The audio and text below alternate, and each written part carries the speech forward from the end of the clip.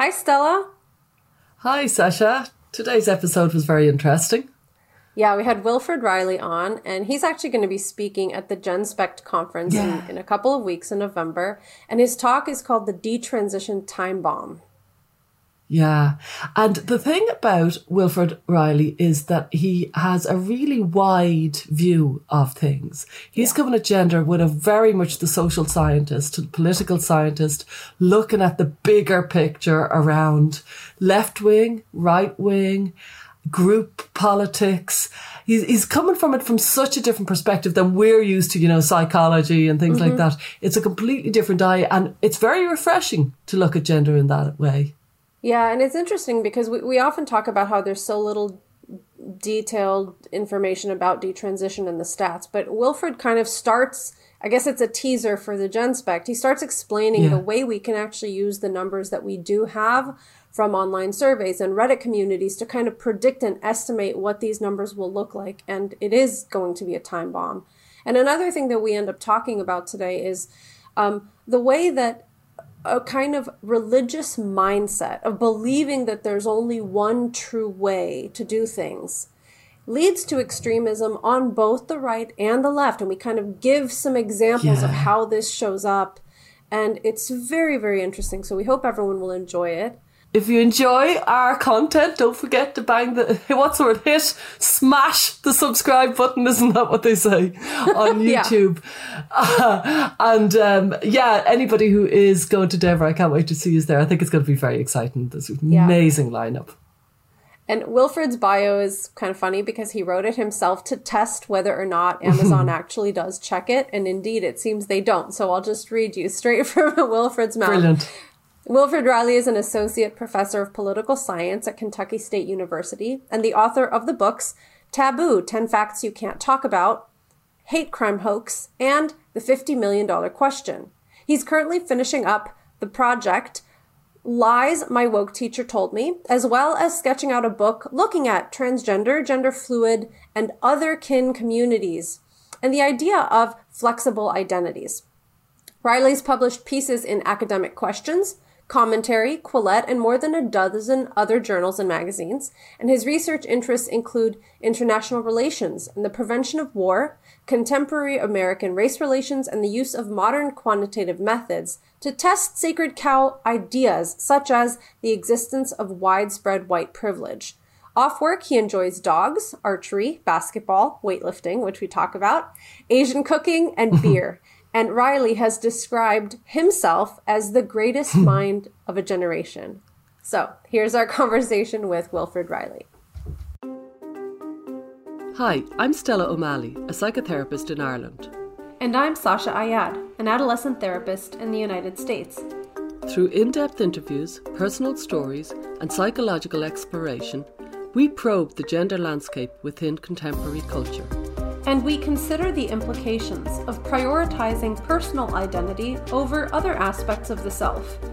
This is the thinking person's take on gender. Join us as we look at gender from a wider lens. Well, hello there, Sasha and Wilfred. I'm delighted, Wilfred, that you've come. We felt it was a real coup when you said you'd speak at our Denver conference, the GenSpect Denver conference in early November, and now we're thrilled to have you on the podcast before that. So we've kind of got a prequel to the Denver conference. So you're very, very welcome. Well, thank you. Glad to be here.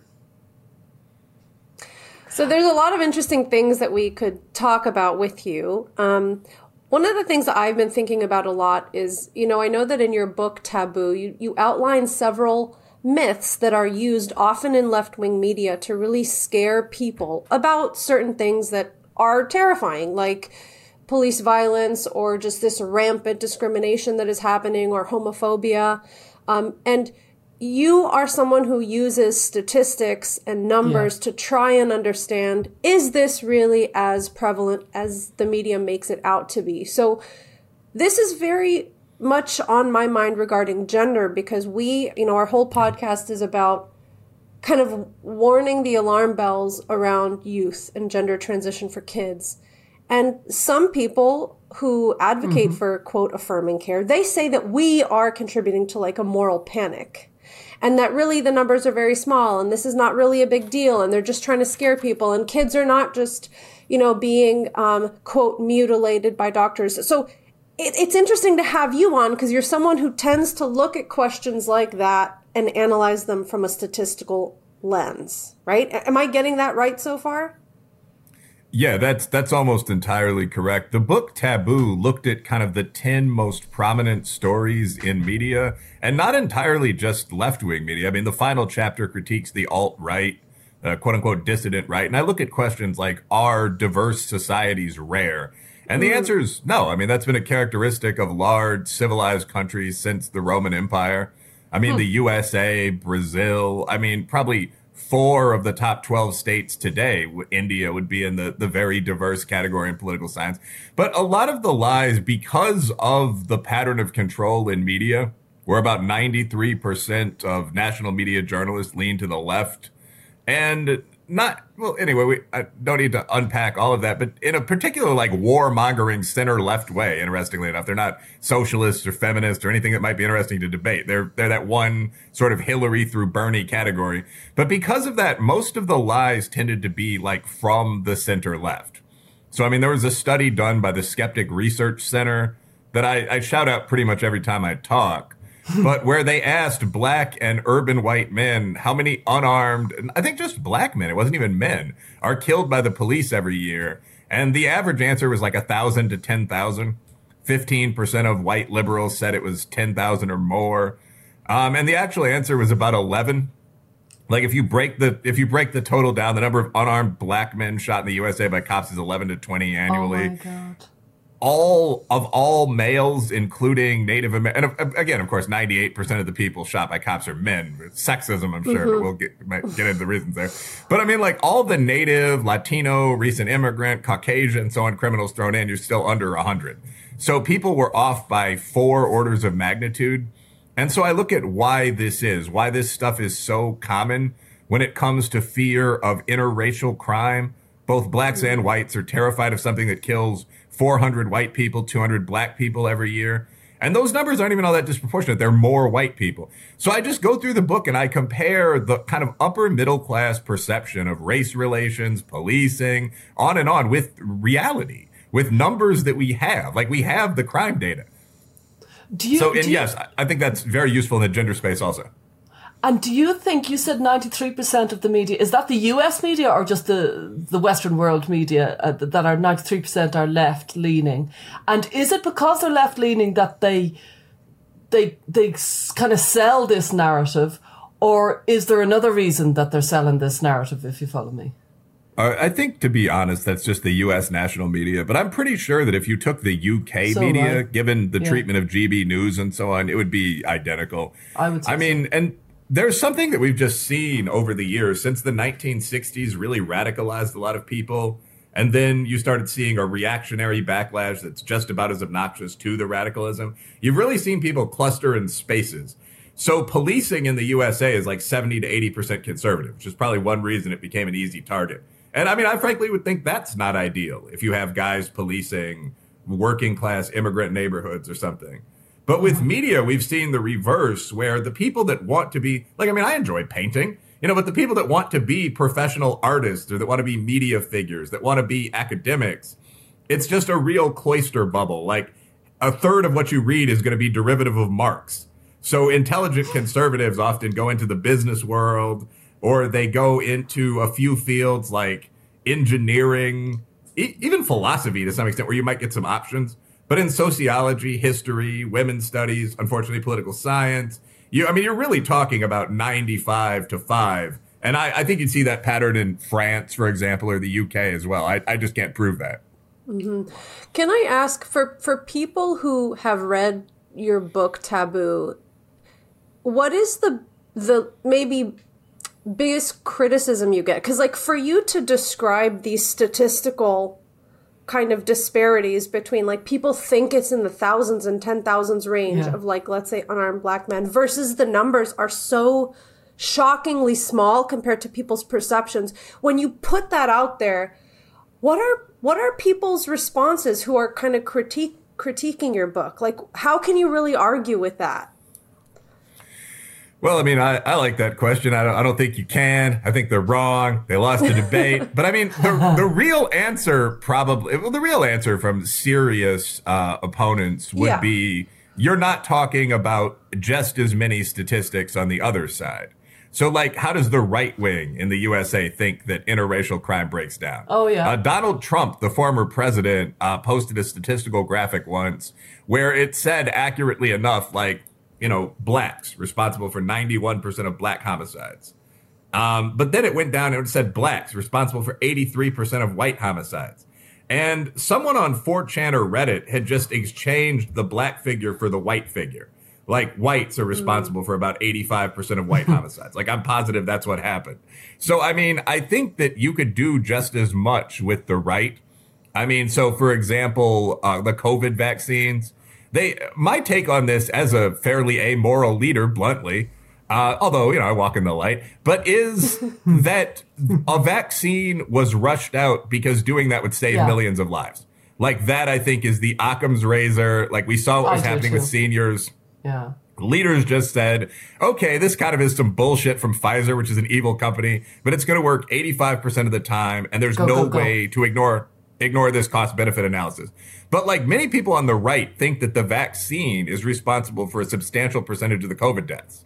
Mm-hmm. I mean, there are doctors all over, Twitter and similar platforms. I notice I don't see this published in the journals, but claiming that the vaccine is linked to 80,000 cases of near fatal myocarditis and so on. So I think that a serious left-wing writer, Matt Taibbi, or even someone like Ezra Klein, if he just had that statistic and didn't have to exaggerate, could just look at that and say, okay, that's complete bullshit. Like, these are the myocarditis numbers that we got from the National Council of Primary Medicine. You're wrong.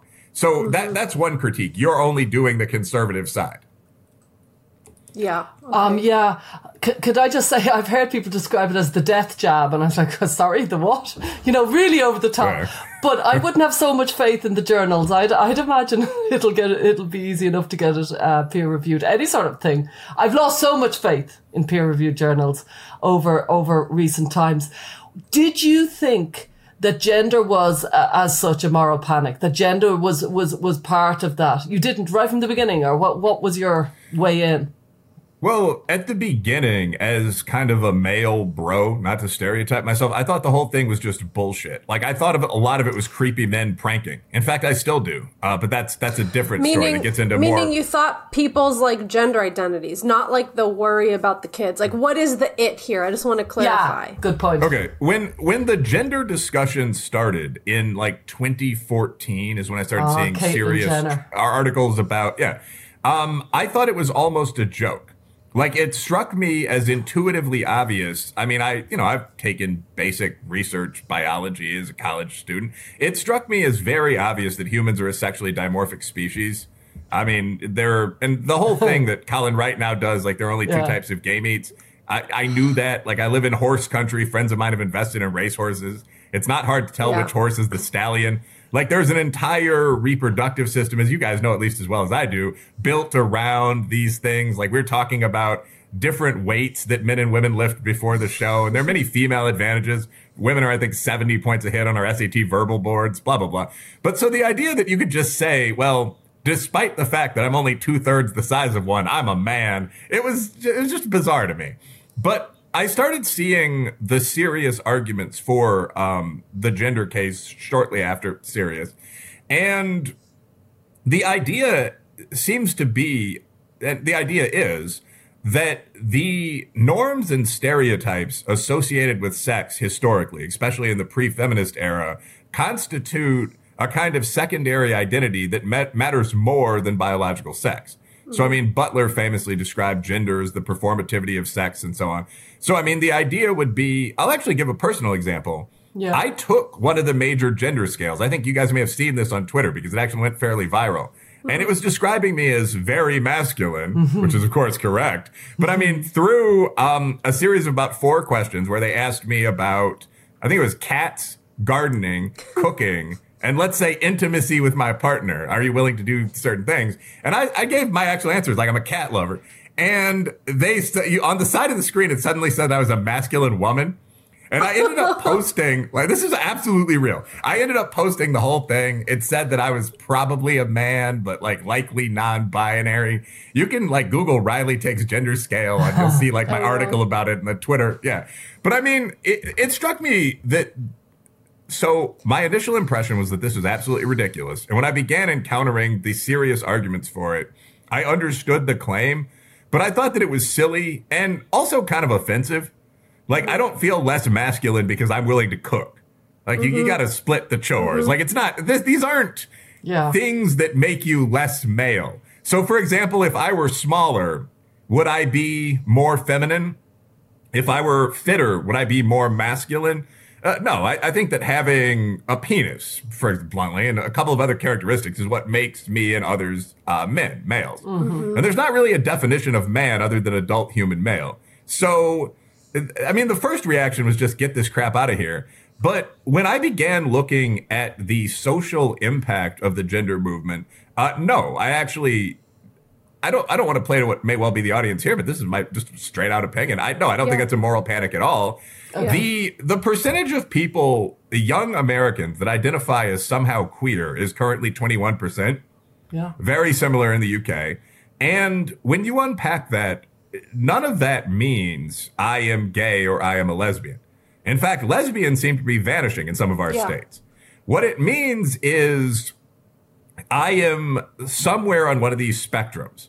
Like, I don't feel comfort with the feminine gender stereotypes, so I am non-binary. I am trans pre-surgery. Like, there are 8 or 9 categories that break into this.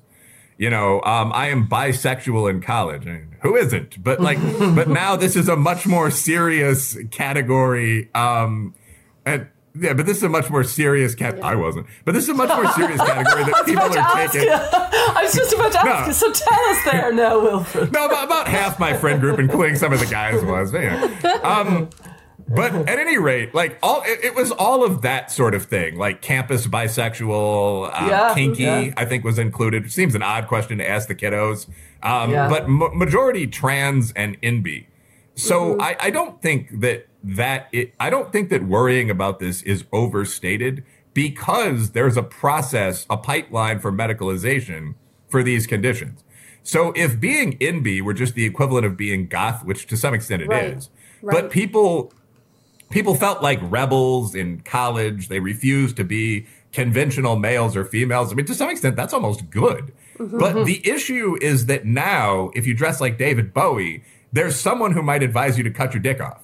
Like, there's a really medicalized process of treatment there where you're supposed to affirm every step. So not only does that take the rebellion away, there are real consequences. So, I mean, like, puberty blockers and all that are very hardcore drugs that are used to chemically castrate rapists and other sex offenders. We have no idea, at least from any of the 15, 20 papers I've read, what the effects of that will be long-term on a child's body. You can start these at about age 9. So, kind of last sentence, I'm prone to lengthy rambling, but I think that's why you're here. Think that they're all great. It's ideal. So I love podcasts. Talk shit with someone else for 2 hours. But in all seriousness, I think that there's obviously a very large underground of people that have been affected by this. And the feeling that I have is the same feeling that I had before I wrote one of my books, I Hate Crime Hoax, where people were saying, well, there are almost no false accusations of hate violence or anything like this. You know, the number is 37 per year. And I looked at that, and that required a very formal process of contacting the FBI and telling them that your entire police department had screwed up. So I actually just went through the press, and I looked at how many major stories of criminal-level hate violence had collapsed. You know, ranging from Jussie Smollett through Duke Lacrosse a bit in the past, but Air Force Academy, where a general went to campus to speak out against racism, turned out it was all made up. Kansas State, the tagging of the luxury cars, you know, Wisconsin Parkside, there were nooses on the campus, so on down the line. And by the time I was done just prepping for the book, I had a list of about 500 of these concentrated within a couple of years. And no one's saying it's the majority, but there are less than 7,000 hate crimes in a typical year. And very few of them get the coverage that I would have needed to put them in the data set. So same thing with Detransition. One Reddit page has 50,000 people on it. It's coming. Yeah. Can I just ask, one is, tell our listeners about the nooses on the campus, because that was Oh, so I was funny just story. going to ask Wilfred that. That's the most amazing story. Yes, do tell it. Well, there have been about 50 of those stories, and they're almost always fake. I mean, the Wisconsin Parkside story, I actually applied for an academic job at Wisconsin Parkside, 10 years ago or something like that, 8 years ago. It's a very pleasant place, and Chicago's nearly as big as New York. If you look at the Metroplex, it's like 10 million versus 16 million or something. So it goes into Wisconsin, where it just short of meets the Milwaukee Metroplex. It's like 4 or 5 million people. One of my pet peeves is that people sleep on the Great Lakes region of the United States, but that's another topic. But Wisconsin Parkside is the furthest north outpost of the Chicago train lines, the Metro. And I went up there and did a job talk once, but a very pleasant, sort of leafy little campus. And someone across the campus was apparently committing this series of like near atrocity level racial offenses. So first, there were a series of notes found on campus with the names of something like 15 black student leaders written on them, with lines drawn through them, like marked for death. This happened. There were a couple of nooses found on the campus, I think one on the ground, which may just have been a rope, but one hanging from a tree. This went on and on. Police began to investigate, took it extremely seriously, as they do with most of these sort of cases, at least if there's a white perp. And it turned out that the person actually responsible was a black student leader. The way she was identified was that someone went through a police detective went through the list of names of people that were allegedly targeted. And these were mostly very ethnic African-American names, and found that only one of them was spelled correctly. And that gave them a clue about who the offender was. So they set her down and she sort of broke. But that's really typical with these campus news stories. I mean, most aren't even at that level of interest. A lot of them are just ropes. Yeah. So, I mean, like, there was a rope. The nooses were just a rope. Yeah. Yeah, in at least 10 stories in my data set, the noose, and someone had to criminally report the noose for me to include it, but the noose was just like a rope hanging from a crane at a construction site.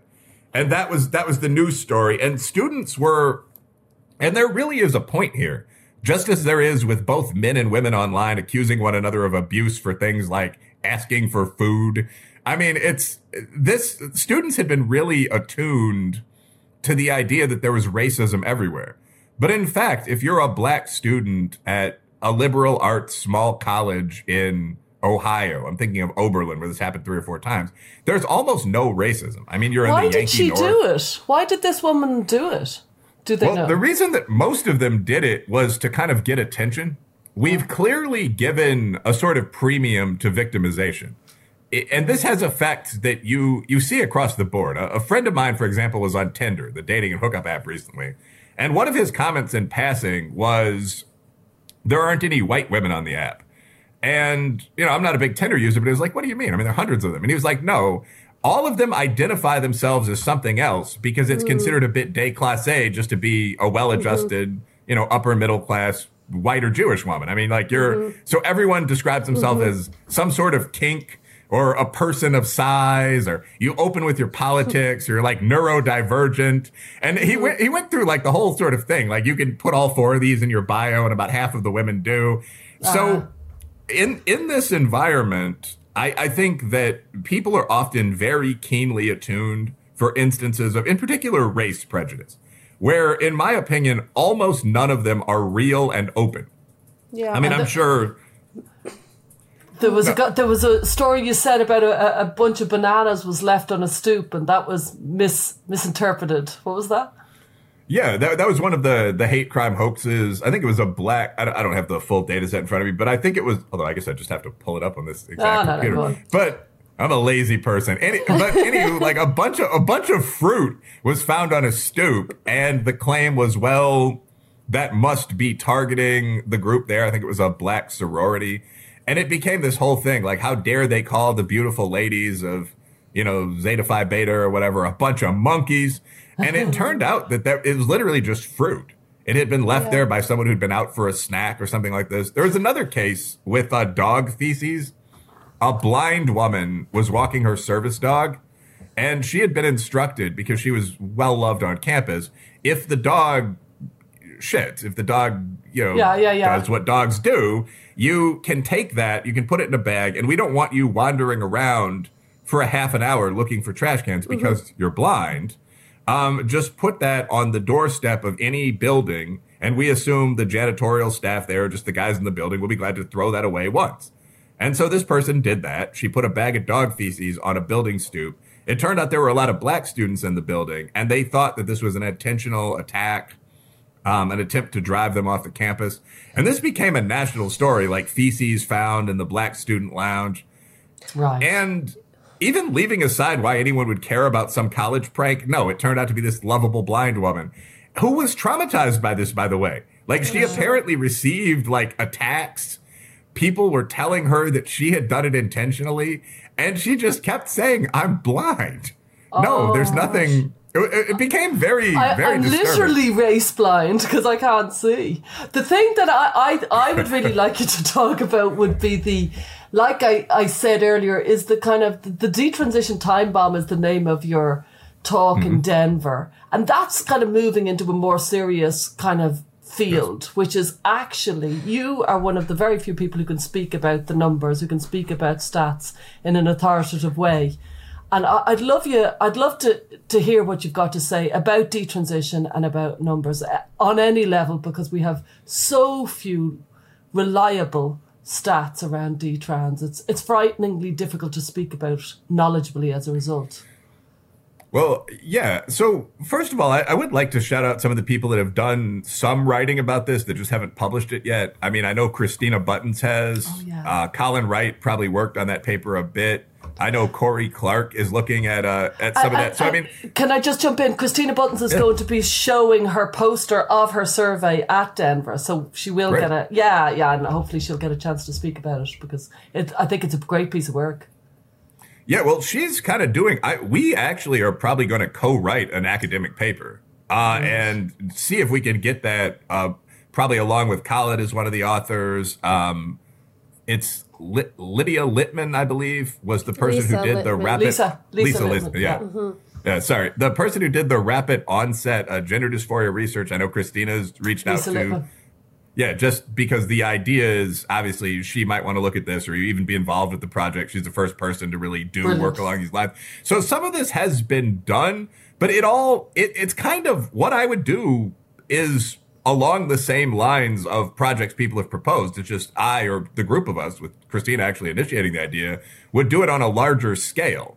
So, I mean, like, I do think you can figure out how many detransitioners there are. And this, again, is like the hate crime hoax example. There are massive public forums full of people that require you to identify publicly as a detransitioner before you can join. And they have, X number of members. So r/detrans right now, I might be off by a bit, but I think is at 49,000. Yeah. And that's entirely people who said they've had a negative experience with either puberty blockers, something beyond that, like hormones, or actual surgery. So, but I mean, some of the members on that particular detrans Reddit are just, let's say, journalists or people who are just interested. But I hear you. I've been following that since 2019, and there was less than 1,000. And the moderators say that there is a significant fraction is definitely the detransitioners. Well, it's actually, you can measure that though, which is one of the things that we'd be interested in doing. I mean, so if the site admins agree, and it looks like they're going to, you could just survey the site. I mean, you could put a pinned post at the top of the site and ask people to anonymously describe their experiences. The site actually did this, but I don't think did it in like the classic post-IRB fashion. But I mean, they just asked people, like, if you're willing to take this survey, describe what your background is. Are you a detransitioner? Are you an ally? And about 70% of the people on the site were just detransitioners. And that doesn't surprise me at all. I mean, in the sense that if you look at in the hate context again, if you look at the major racial incidents in the press, Covington Catholic comes to mind, the Jacob Blake shooting, so on down the line, things that are described as acts of abusive racism, almost none of them actually turn out to be. So the idea that there are no such cases seems inherently pretty dubious. Like in the Jacob Blake situation, the guy was a rapist who went back to his victim's house and fought the cops for 3 minutes before someone shot him. And he didn't die. Like, there was a very intentional attempt to make these seem as sympathetic as possible, but in reality, many of them were not real. The detransition, I mean, my own expectation would be that a professional survey would show that about 70%, once again, of the people on the major detrans forums, there are 3 or 4 of them, are in fact detransitioning from something. They're coming back from, at minimum, very intense social transition that might have affected romantic and sexual relationships, but probably puberty blockers, hormones. All you have to do to get hormones in any city I've lived in is go to Planned Parenthood. Yeah. I mean, so it's not a complex thing to do. And I would imagine that many rebellious kids have done it. I think if you're over 15, you just need to bring yourself. You sign your own statement of, authentic gender experience or whatever. So I'm going to talk about essentially when at the conference, I'm going to break down those sort of raw numbers, like all told, there are 105,000 people or something, but then talk about the surveys that have been done. Are these people real? And why it's reasonable to think so. Yeah. If you look at the number of, I think Colin Wright, again, was the person that obtained this figure. But if you look at the number of people that have gotten full on top and bottom surgeries before they're 18, it's over 1,500. As I recall, it's considerably over 1,500. But that is a baseline figure. Seems like a reasonable estimate of the percentage of 100,000 or whatever people that have gone to that next step. Again, these numbers are all estimates, but you're not talking about a pool of 10 or something like that. It's in the tens of thousands. We hope you're enjoying this conversation as much as we are. We just wanted to take a quick moment and say thank you to all of our listeners. Your support is the fuel that keeps this train running. So please be sure to like and subscribe on YouTube or your favorite podcast platforms. And do be sure to check out the conversations that are happening on YouTube in the comments section. We think that we have some of the smartest, most engaged viewers out there, and we really appreciate all of the interactions. Also, we produce additional bonus content every week for our listener community on Patreon. Go to widerlenspod.com and click on Join Our Listener Community. Your financial support means a lot to us. And for those of you who are in need of parenting support and resources, we each have parent coaching membership groups, so please do check those out. You can find links to both of them at widerlenspod.com or in the show notes. And of course, you can buy our book, When Kids Say They're Trans, out now in the UK and coming out very soon in the US. Thank you so much. Now back to the show.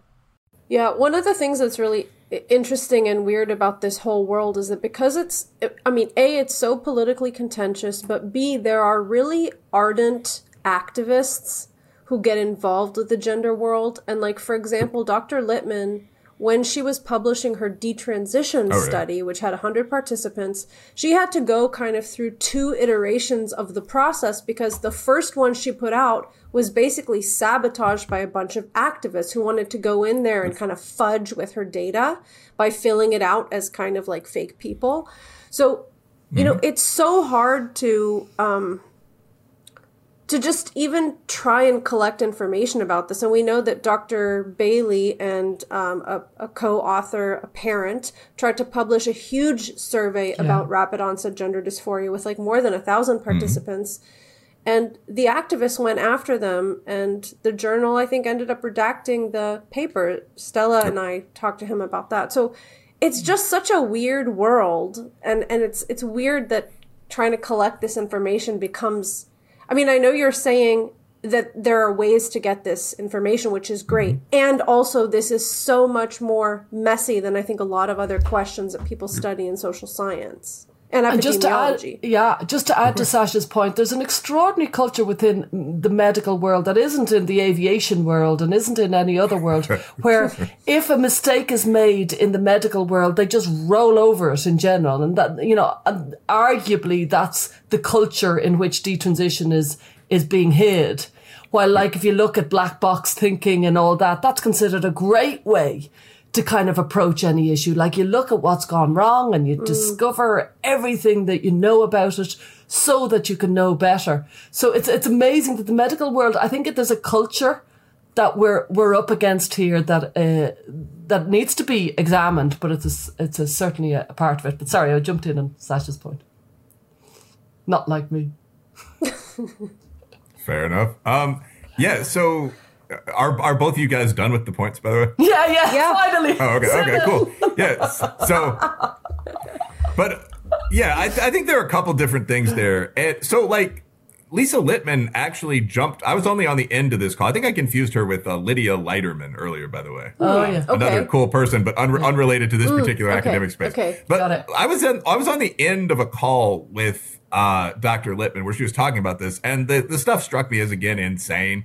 That her study, I understand this could be a problem, where if you post a survey online using the standard SurveyMonkey links or something like that, people could just spam it, a la being brigaded on Twitter. You know, there's a poll going on Twitter right now that asks whether women and men should have the right to vote. And it was attacked first by men's rights activists who said that women shouldn't have the right to vote. And now feminists have apparently discovered it and are saying that men shouldn't have the right to vote. So right now, no one has the right to vote. It's complete worthless horseshit. It's like 12%. NBs do. Oh, yeah, that's right. Everyone's just non-binary. That's the end game. But I mean, so like there's a lot of stuff. Yeah. The 78 different genders, like I'm demi-romantic. Meaning that I'm male. But I mean, what's the other one? Demisexual. But at any rate, the point of that, though, is like you can see that kind of brigading online. You rarely see it with academic studies. Like it would be considered extremely bizarre if someone posted a study about your experiences with racism to have black activists spam it by just clicking the number 10.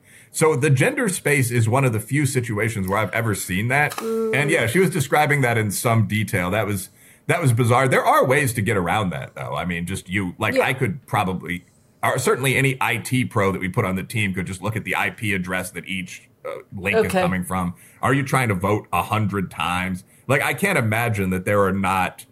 Can you block certain addresses that are associated with activist groups like the Human Rights Campaign? Like, this is to some extent spitballing, but obviously there are ways you could do this. You have to click through and do a rudimentary identification of yourself before you can vote with the promise that we would destroy that once the survey was done. But yeah, I mean, it's definitely true that for things that contradict like crazy left-wing dogma, it's harder to do the studies and there are more attacks on them. And this isn't novel entirely to the gender space. Like a casual friend of mine acquaintance of mine is Bruce Gilley from Portland State, good guy. And he wrote a paper called The Case for Colonialism, where he's also a master of the subtle, non-provocative title. But the argument was that if you look at countries that were colonized by civilized countries like Britain, not Spain in the 1500s when we were all still working out, how to use metal weapons and all that. But like England from 1800 on, it's irrevocably true that they have better outcomes than countries that weren't. So, I mean, he compares former British possessions like Ghana and India to most of the rest of the world, equal peers like Ethiopia, so on. The point of the paper, which you can agree or disagree with, I mostly agree with it, however, proved so controversial that the journal that he published it in, Third World Quarterly, started getting death threats. Nationalists from India were calling them and saying they were going to attack the building with bombs and this kind of thing. The editor-in-chief, I believe, was told that his wife would be kidnapped. So they actually contacted Bruce Gilley and said, for God's sake, can we take this down? Mm-hmm. And he said, okay, as long as I get to publish it somewhere else. So it was published in Academic Questions. Mm-hmm. But that sort of thing almost never happens in reverse and is generally used to block legitimate knowledge. Like in the trans space, any study of autogynephilia will draw this kind of reaction. Yeah. Where people will say, are you saying that I'm not a woman, I'm just a pervert? No, you're destroying my entire identity. And those papers almost never make it through the final stage of review. There's not much you can do about that. I do think that the idea of new journals, like myself, Lee Jussum, Corey Clark, who I mentioned, a bunch of other people that are fairly serious are on the editorial board of a new journal. The abbreviation's JOIBS, but it's sort of the Journal of Open Research in the Behavioral Sciences. Whoa. And I mean, yeah, so like if a paper is obviously good, because we're all good methodologists, but has been rejected for foolish reasons, like we'll publish it. So when you do that, there's almost an element of capitalism. Like you can pretty rapidly become like the number 2 or 3 or whatever journal in the field because you don't have the same barriers everyone does. Yeah, it's the like question there is how you. Swift Press in the UK seem to be owning the field with books at the moment because they're willing to publish books that need to be published. If anybody like yourself, Wilfred, people realise that there's a huge demand for this. If you can just withstand attacks from extremists, which is no small change. Yeah, I remember the old Fox News patriarch Rupert Murdoch once gave a speech, and he said some things that I agreed with, some things that I didn't. But it was funny. It was exactly what you'd expect it to be. He had a bourbon in his hand, and he was asked, "What made you think of Fox?" And he said, "Well, the USA is a center-right country. If you look at our demographics." So I looked at the media market, and I realized that 60% of it wasn't being served. Like, I'm not some bleeping genius. I realized that. And so I started hiring people like Bill O'Reilly and Britt Hume, who were, before Laura Ingraham? I don't know. I don't know their entire staff, but like people that were legendary, news readers and putting them on the air. And I was rapidly the #1 network. So when you look at religious philosophies, and I would put the extremes of wokeism right up there with any of the major faiths, you see people refusing to do things that are in their own self-interest because they think they're contrary to God. So why wouldn't you publish the best articles in the field of psychology as a psych journal? Because that's not cricket. It's bad karma. It's not done. And it's the same thing with why Fox and GB News and so on are doing well. Why wouldn't other networks platform Greg Gutfeld, for example? Just many of the people they have are perfectly just normal taxpayers. Because you can't. That can't be done. So, I mean, with that attitude, you finish second, but you finish in the graces of God, according to you. Yeah, it's like a fire and brimstone version of religion, and they're afraid of things like harm and, toxic oppression, and like those kinds of things have kind of become, and it's actually something I wanted to go back to because I was thinking about all of those, hoaxes, and I think it's, the surface story is like, oh, these are ridiculous examples of people who maybe are attention seeking or they're really like believers, they're zealots, right? And they kind of fabricate this whole scenario. But I think, something that I'm really interested in is how does that impact the people that they purport to serve? Because I just think walking around with that level of paranoia and fear and suspicion of others, and, I've met people who I think have gone down that road, and it really destroys your ability to walk through the world in an open way. Like, I think some suspicion of the world is valuable, but if you really walk around the world thinking that if this person is a different race, like, they are going to have all these secret, hidden, like, evil agendas, and that they're going to judge me, like, what does that do to people? And you think that college students are really buying into this, and it makes me wonder, like, what does that mean for the next generation of, black and brown, quote, people? I hate that term anyway, because I'm like, there's so many differences between myself as an Egyptian versus you versus, like, someone from India. Like, we're not all the same, so I hate that. But what is that doing to everybody's psychology to make them so paranoid? Like, what are your thoughts on that? It really bothers me. I first of all, I agree. That's extremely well put. Yeah, it bothers me too. I think, so one thing I would say, I don't think this is all that different from traditional religion. So right now on the right, which is where I mostly dwell, there's been kind of a renaissance of support for what's called the trad movement. And you hear people talking about things like banning gay marriage once again, or banning all pornography and erotica. The repeal the 19th argument about women not voting online, I don't think is entirely sardonic. Yeah. So, I mean, the traditional, very religious, very conservative model contains a lot of this same thing. And this is very different from my attitudes about crime and migration and taxes and so on. I've always found this kind of nuts. But, I mean, so if you walk around thinking that everyone is going to go to hell if they don't follow a certain path of religious praxis, and that many of these people are going to attempt to do normal things like offer business deals or dates and potential sexuality to corrupt you and send you down that path, like, you're probably just as paranoid. I mean, many of the people I've met that are intensely Catholic, Orthodox Jewish, so on down the line, are great guys, but have a lot of this same thing.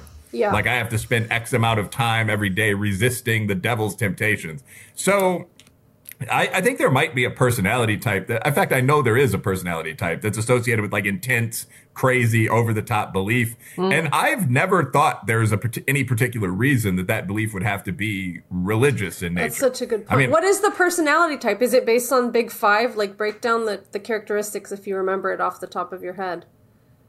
Yeah, I'm more a political scientist than a psychologist. Okay. In fact, I'm not a psychologist at all, so I'm just sort of bullshitting on the internet. But I'm a really smart guy. So, I mean, actually, there's the smartest. You're the best mind in the According to me, yeah. That actually was just a joke that like Amazon, if you're an author and you've sold more than a few copies, has this whole thing like, we monitor very closely what's said on this site. And I personally think that big data is extremely stupid. So I started saying ridiculous things in my author profiles like I was the greatest thinker in the world to see if anyone read through them at all, and nobody ever did. So it's all still up there. But at any rate, if I really had to look at kind of the authoritarian personality type, or the follower personality type, the pack member type. Yeah. I think there are a lot of traits like an extremely strong sense of loyalty, kind of narcissism, but suborned to a higher cause. Like there are a whole bunch of things that make people even incredibly intense patriots. Like, I like America and fight in war if the country was invaded, but I don't automatically believe I'm, say, better than a Greek or a Frenchman or Brazilian or something like that. So there's a specific personality type that we do, in fact, look at in political science. And the interesting thing is that because the social science disciplines lean so far left, for years, the assumption has been that pack member authoritarians would be on the right. And this goes back to Theodor Adorno's The Authoritarian Personality. Okay. Where there's this whole, like, they describe a person who is very loyal, above average in aggression, above average in narcissism, just like there is a type. Yeah. And they say, well, this person is found on the right. But recently, like that's right. Like you guys have probably read some of this, like at Emory in Atlanta, they just started giving the survey to people without looking at politics. And they also flipped the questions politically. So, for example, someone who's on the left would be asked if they thought it was necessary to restrain traditional religious people or anti-maskers or something like that. Yeah. And what they found, as I recall, is that authoritarianism is slightly more common on the left. But there's no reason for conservatives to gloat. It's very dispersed in the population. There are many people that think that they've been told the one true way. And anyone who's screwing with the one true way is literally preventing utopia. You're blocking the caliphate. So you must eliminate them. And this is what so many people believe. I mean, this is what communists believe. Real communism's never been tried. This is what the most devout Christians and Muslims believe. This is very definitely what wokists believe. Yes. Like, if the devil of racism and maybe sexism and classism, although they hardly ever talk about that in reality, but if these devils were removed, people would be perfect. Yes. Why do men like smart women and women like dominant men? The patriarchy. You know, why do black people feel like everything is attributed to some outside demonic force that they don't like? The whole idea of power dynamics, like you have a boss, then you're oppressed. Right. I mean, that essentially says is that the entire system of human interactions, I mean, in almost every relationship, one partner has slightly more control over the finances. Yep. You know, how often does your boss email you? Is your teacher allowed to grade you fairly? Everything that humans do, no matter how healthy, is evil. So we must eliminate the force of power. The demon for them would be power or privilege, maybe, in order to make the world perfect. And I think power needs to be regulated, but that's an insane idea because it's a religious idea. I thought it was a specific trait of the left was that they value the collective over the individual, and therefore they value the authoritarian impulse because, and you know, I believe we saw it in full force in COVID, where you were told to stay inside to save lives and things like that. Everybody was, there's a gleefulness, authoritarian kind of impulse that seems to have gone. It's unbridled now because they feel that they're on the side of right as such. Yeah, but it's interesting because I read Thomas Sowell finally after a long time, The Conflict of Visions, and having that framework of like the constrained vision and the unconstrained vision was really interesting because I see what you're saying, Stella, about the collectivism, but in a way that's also this kind of traditionally conservative value of like the military and like all of these big organizations. That's a kind of collective force. And it seems like throughout time, the left and the right almost flip-flop. Like the free love 60s was very individualistic. It wasn't collectivist at all, really. So it's weird how over time, when different issues come into prominence, the roles get switched in a weird way. That's actually a legitimately interesting point I hadn't thought of. I mean, my description of it would probably just be that there are good and bad people on the left and the right. I mean, imagine. But if we view authoritarianism as bad, like you want to be a dictatorial leader, then there are going to be people on the right who are sort of, you know, gun and altar and good book in the woods free thinkers. And there are going to be people on the left who are, make out in a field and then go home and paint a beautiful picture free thinkers. And both of those groups need to be regulated at the margins. What's the guy doing with the gun? Can people see the field? But I mean, those people are probably a good thing for the world. Then there are other people who would argue that anyone who wants to in any way limit your gun use or, field play should be incarcerated and re-educated. And it's fair to describe those people as bad. So I think that in reality, very often, there are things that track across both blacks and whites, men and women, left and right, like a penchant for what used to be called evil, that are in fact far more socially destructive than the groups themselves. And a lot of conversations between groups that don't recognize this become non-productive. So last sentence, but one of the big things on Twitter and these kind of platforms is like, well, your race is worse. And I've just started to mute all this shit. But it's like, here's a video of a black guy committing a crime. Okay, well, here's a video of a white guy committing a corporate crime. Now here's a Mexican guy walking across the border. Now here's an Arab guy with a bomb. And like every group, except sometimes East Asians, can be targeted in this way. We've all seen it. And we've all seen the threads where all these SOBs are arguing like, no, you're worse. It seems to me that the problem there would be something like crime. Yeah. Like, I mean, you can say that the black or southern white crime rate is higher right now, but a very small percentage of people in all these groups are criminals. The percentage of people of Arabic descent that are Islamic terrorists is like 0.00012 or something like that. So it would make more sense to lock up criminals and terrorists or simply kill them than it would to criticize the entire group that has Vice X as a bunch of terrorists or something like that. So yeah, I would agree that there are good and bad conservatives and liberals, but the authoritarianism is probably equal across both. We'd like to jump in here really quick and offer up a thank you to GenSpect, one of our sponsors. GenSpect is an international organization that offers a healthy approach to sex and gender, and they're hosting the Bigger Picture Conference in Denver, Colorado this November. Be sure to listen to our episode number 134 to hear about all the amazing speakers lined up, and visit genspect.org to order tickets.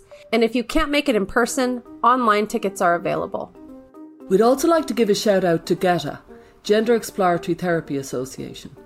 If you're looking for a therapist for yourself or your child, check out the GETA directory.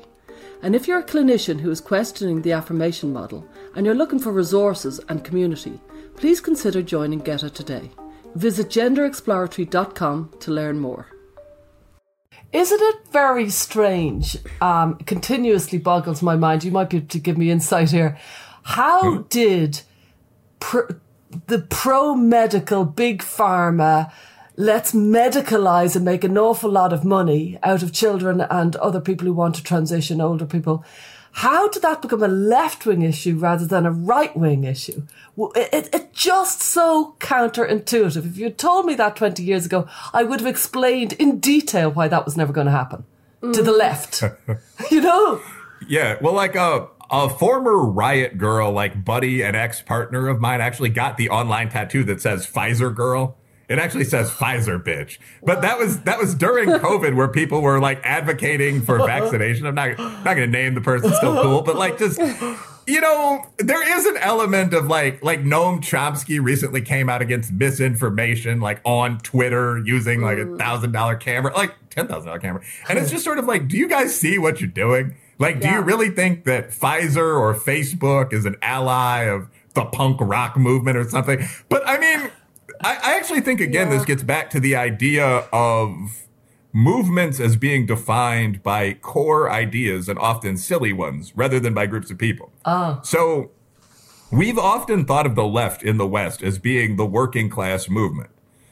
In fact, I support a lot of things that the working class left-wing movement backs, like better health care. A lot of my friends actually fought with Occupy in Chicago. Now, they're all like investment bankers now. 12 years later, like we lost. You got to go get a job. But I mean, it always struck me that what broke Occupy was the ruling clade disuniting the working class. That's when all the racial crap started and so on. But at any rate, I think that might not be entirely accurate. The left is the working class movement. The left has been a movement around a set of ideas, from changing attitudes towards sex to a more communist American enterprise, British enterprise, so on, for hundreds of years. It just happened that those appealed more often in the past to sort of wild and underpaid working class people. Now, that's not necessarily the case. You're seeing people that were former hippies and so on that still have free love attitudes or that would favor a more socialized healthcare system that are very well off. So, I mean, I don't think that there's an inherent group that supports these ideas. I think the ideas themselves are the bases of the movements. So, for example, I would suspect you'll see a lot of black businessmen moving hard to the right as the impact of illegal immigration and so on kicks in over the next 10 years, something like that. So, again, movements are defined by ideas, and people who take ideas too seriously past the point of wanting to restrain the freedom of others are usually bad. Yeah, I mean, I tend to talk a lot about this in regards to radicalization and indoctrination. And when you take any kind of idea that often has a nugget of truth within it, like it's relatable on some level, whether it's like an extreme right position or extreme left position, there's always a nugget of truth there. But then you kind of blur the boundaries of the way things are relative and how context matters. And you get these hard positions like, fuck that, context never matters. Like, this is a human rights violation. And then all of a sudden you lose the ability to actually discern if you've fallen off a cliff. And I think this can happen in any belief system. It's interesting.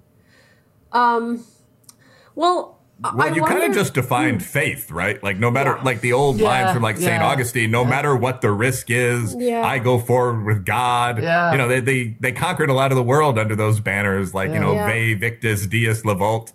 Yeah. Although Deus Levolt, Vae Victis is actually a great slogan for competition. But I mean, like the basic ideas, though, were very often wrong. And people just blindly believed them. And I think people today are going to blindly believe incorrect ideas until their minds are changed. Yeah, and I mean, in the current kind of thing that we're talking about here, there is a feeling that maybe ties in with Stella's medical comment of like understanding the complaints or the gripes of the, oppressed person in question. So in the medical context, that might be like patient-driven care, right? So if a patient identifies with their depression and they love their Prozac, it doesn't matter if the producer of that drug is some multi-billion-dollar corporation that will do anything to make profits. It's the patient's lived experience, quote unquote. So there's all these weird things with consumerism and, listen to the children, listen to the women, listen to the patients. You can't tell me what my mental health diagnosis is. Even in the online space, there are people who declare like, I don't need a diagnosis to be autistic.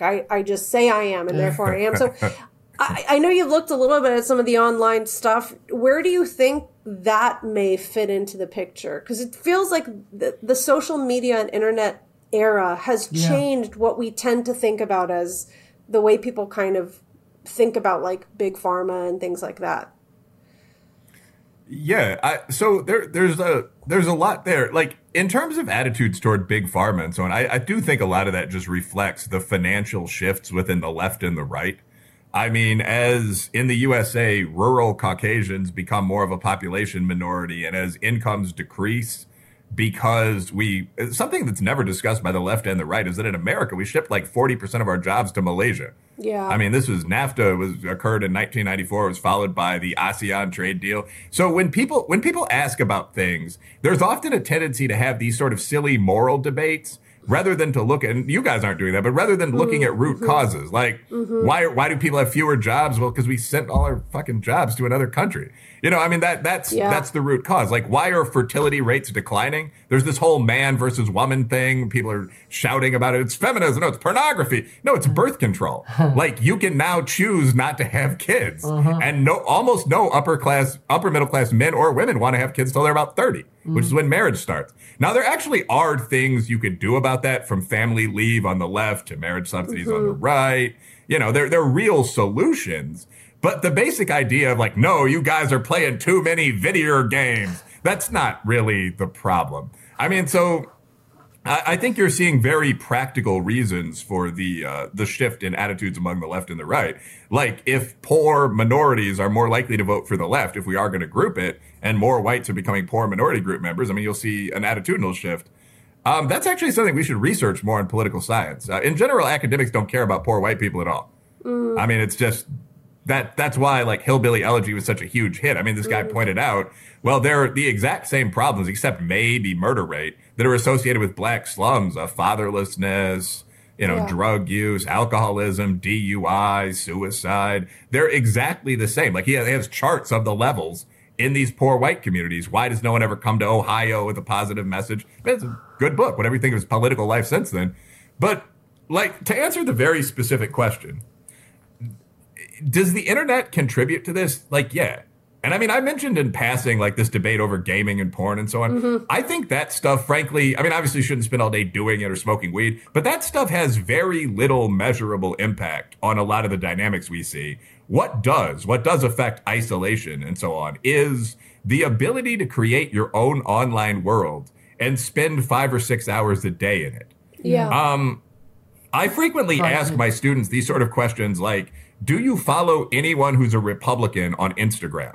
Like I mean, these are, Black and Appalachian kids in their early 20s, a pretty interesting group, but like the answer is always no. It's just this bubble of like upper middle class, mostly minority, kind of hip hop and fraternity college guys. And you're going to get a very limited line of information from that group. So this is annoying in that situation, but it becomes very relevant when people who have fringe niche interests, which are often paraphilias in technical terms as a social scientist, can find these communities online. So like the whole autogynephile thing, this is something that's under discussed in the trans debate. There's a long recognized male sexual kink, and most men know one person out of 80 that has this, it's the idea that not just women are sexy, but there's something hot about being a woman. Usually conceived of in this really sort of male dominant way. Like, I like submission and dresses, so I'm a girl. And I think that if you have a forum called AGP Talk, you're going to get more and more people discussing exactly what they like and looking at modern law and concluding, well, I might be female, in fact, and so on down the line. And this is true for virtually every niche interest. Like, there were no furries prior to like 1995. Like, there was no, I'm sure there were like a couple in the corners of raves and so on. Like, I mean, I've seen one or two with their like homemade ears and shit. But like the idea that your sexual kink is having doggy style sex while dressed up as an animal. And you could just talk to most people about this. Nah, son. I mean, like, that would not, I can't imagine telling a girlfriend this. Like, yeah, I love what we do, but would you mind if I dressed up like a wolf? It's just, some would say yes, some would say no, some would say get out of here now. But if there's an entire website where you can log in for $1 or so and you can talk about this and but you can learn how to make your... You're telling us obviously you can get the numbers for this, because I think what we need is data. We need numbers of how many furries, how many autogynephiles, how many detransitioners, and also what is the race? Like, how many are white, how many are upper class? White. They're all white. Are they? The furries. No. Well, different groups have different pathologies. So like the black crime rate right now, like we're a younger, more working class community. Like there's a whole culture around selling coke, the GDs and the vice lords. So the black crime rate's like 2.4 times the white rate. But the white rate of insanity is much higher. And again, like I don't find much purpose in engaging in this. Like, yeah, we might shoot people, but you guys are crazy. Yeah. I think it's very interesting though. No, I want to know. Yeah, well, so do I. Like, but is your partner more likely to be violent or nuts? Like, they're real questions. But the actual conversations around this in the academic press are fascinating. Like, right now, I believe it's 46% of young white women are mentally ill. That could just be liberal white women, but 46% of white females under a certain pretty high age, I think it's 35, have been diagnosed with a serious drug-treatable mental illness. So I actually found that out when I used to race debate. It was like, oh, what can I throw back at the crime stats? But then I started thinking about that. It was like, well, that's a very serious problem. Has anything been done about this? Like, why is this deep depression and so on have generally been more common among men. Why are we now seeing this among women? So there's a real issue there. And white, high-achieving teenagers. White women, yeah. White, high-achieving female teenagers. They're really in kind of, if you were to do an analysis, mental health in them, it's huge. Oliver James did it over in England. He did an analysis of it. It's phenomenal. And I'm also sure that there's a whole group of people who would hear that and say, well, actually, young Black teenagers are underrepresented here because nobody cares about their mental health and nobody is trying to screen them. So it's interesting because there's no way to actually aim for like a redemptive direction. It's almost like the fastest race to the bottom that is happening, which is really troubling. Even when you're trying to kind of say something positive, like, well, in our community, at least we don't have this mental health. It's like, well, we do, but actually nobody cares. That's why it's not being identified. And I would guess that the furries are mostly autistic. So I bet there's all kinds of cross-racial autistic furries if I was to just take a wild guess about it. Yeah. So for me, something that I find irritating about the Black community, just like there are things I find irritating about all other communities, is the desire of a lot of Black activists to always be worst at everything. Yeah. Like, I think that when you look at poor whites versus poor Blacks, there's still a higher rate of mental illness. I don't think it's genetic, but I do think it comes from extreme parental exposure of kids to the mental health system when it's not needed. I mean, middle-class Black parents will certainly take their children if they're actually acting crazy. It comes from a lot of other things. There's more extreme internet exposure. So people, young Caucasian friends of mine have described when they were young, going into forums from actual WebMD type stuff to deviant art to like sex chat groups and like deciding they were crazy or they had this perverse interest because they wanted to do something once or twice. And I think that's the cause of the mental health disparity. I don't actually think that there's less attention paid to Black people in the USA right now. Okay. Like there's almost a frenzied interest in the USA right now in Black people. Yeah. So like there are multiple, to the point where it's kind of crazy, like approaching insane worship. But I mean, there are multiple studies where people have looked at mental health outcomes for Black teens pretty obviously with the goal of describing them as worse than they are. And they really haven't found much there. So, it seems to be a problem for middle-class, mostly white kids. But it's, again, the issue with a lot of this stuff is not only is a lot of stuff that's strictly adult, like, video games based around killing people or hardcore pornography available when you're like 12. I mean, I do think that's an issue. But also, we talked about, like, the trans pipeline, for example. Like, many of the things you could develop an interest in would have actual results. Like, if you tell a doctor that you're transgender as a young male, there actually is a set of surgeries that can theoretically end with you being castrated. So I would worry about this, and I would say, well, that's a pathology over here. But, as leaders and so on, we should work to fix it. Yeah. This is a good place to make our shift. So one of the things we're going to ask you about when we wrap up this portion is how do you talk about these issues outside of publications, outside of academics, outside of podcasts like this, with people in your real life so that you can maybe, ask thought-provoking questions, things like that. Before we jump over there, are there any other things aside from, of course, your book, and we'll include your social media, anywhere else you'd like our listeners to go to find more information about you? Well, the easiest way to find information about me is really just to Google me. I'm Wilfred Reilly, Wilfred Reilly. And if you do that, you'll find my Twitter, my old Facebook, my link to the university website, that kind of thing. So that's probably the best way to reach out.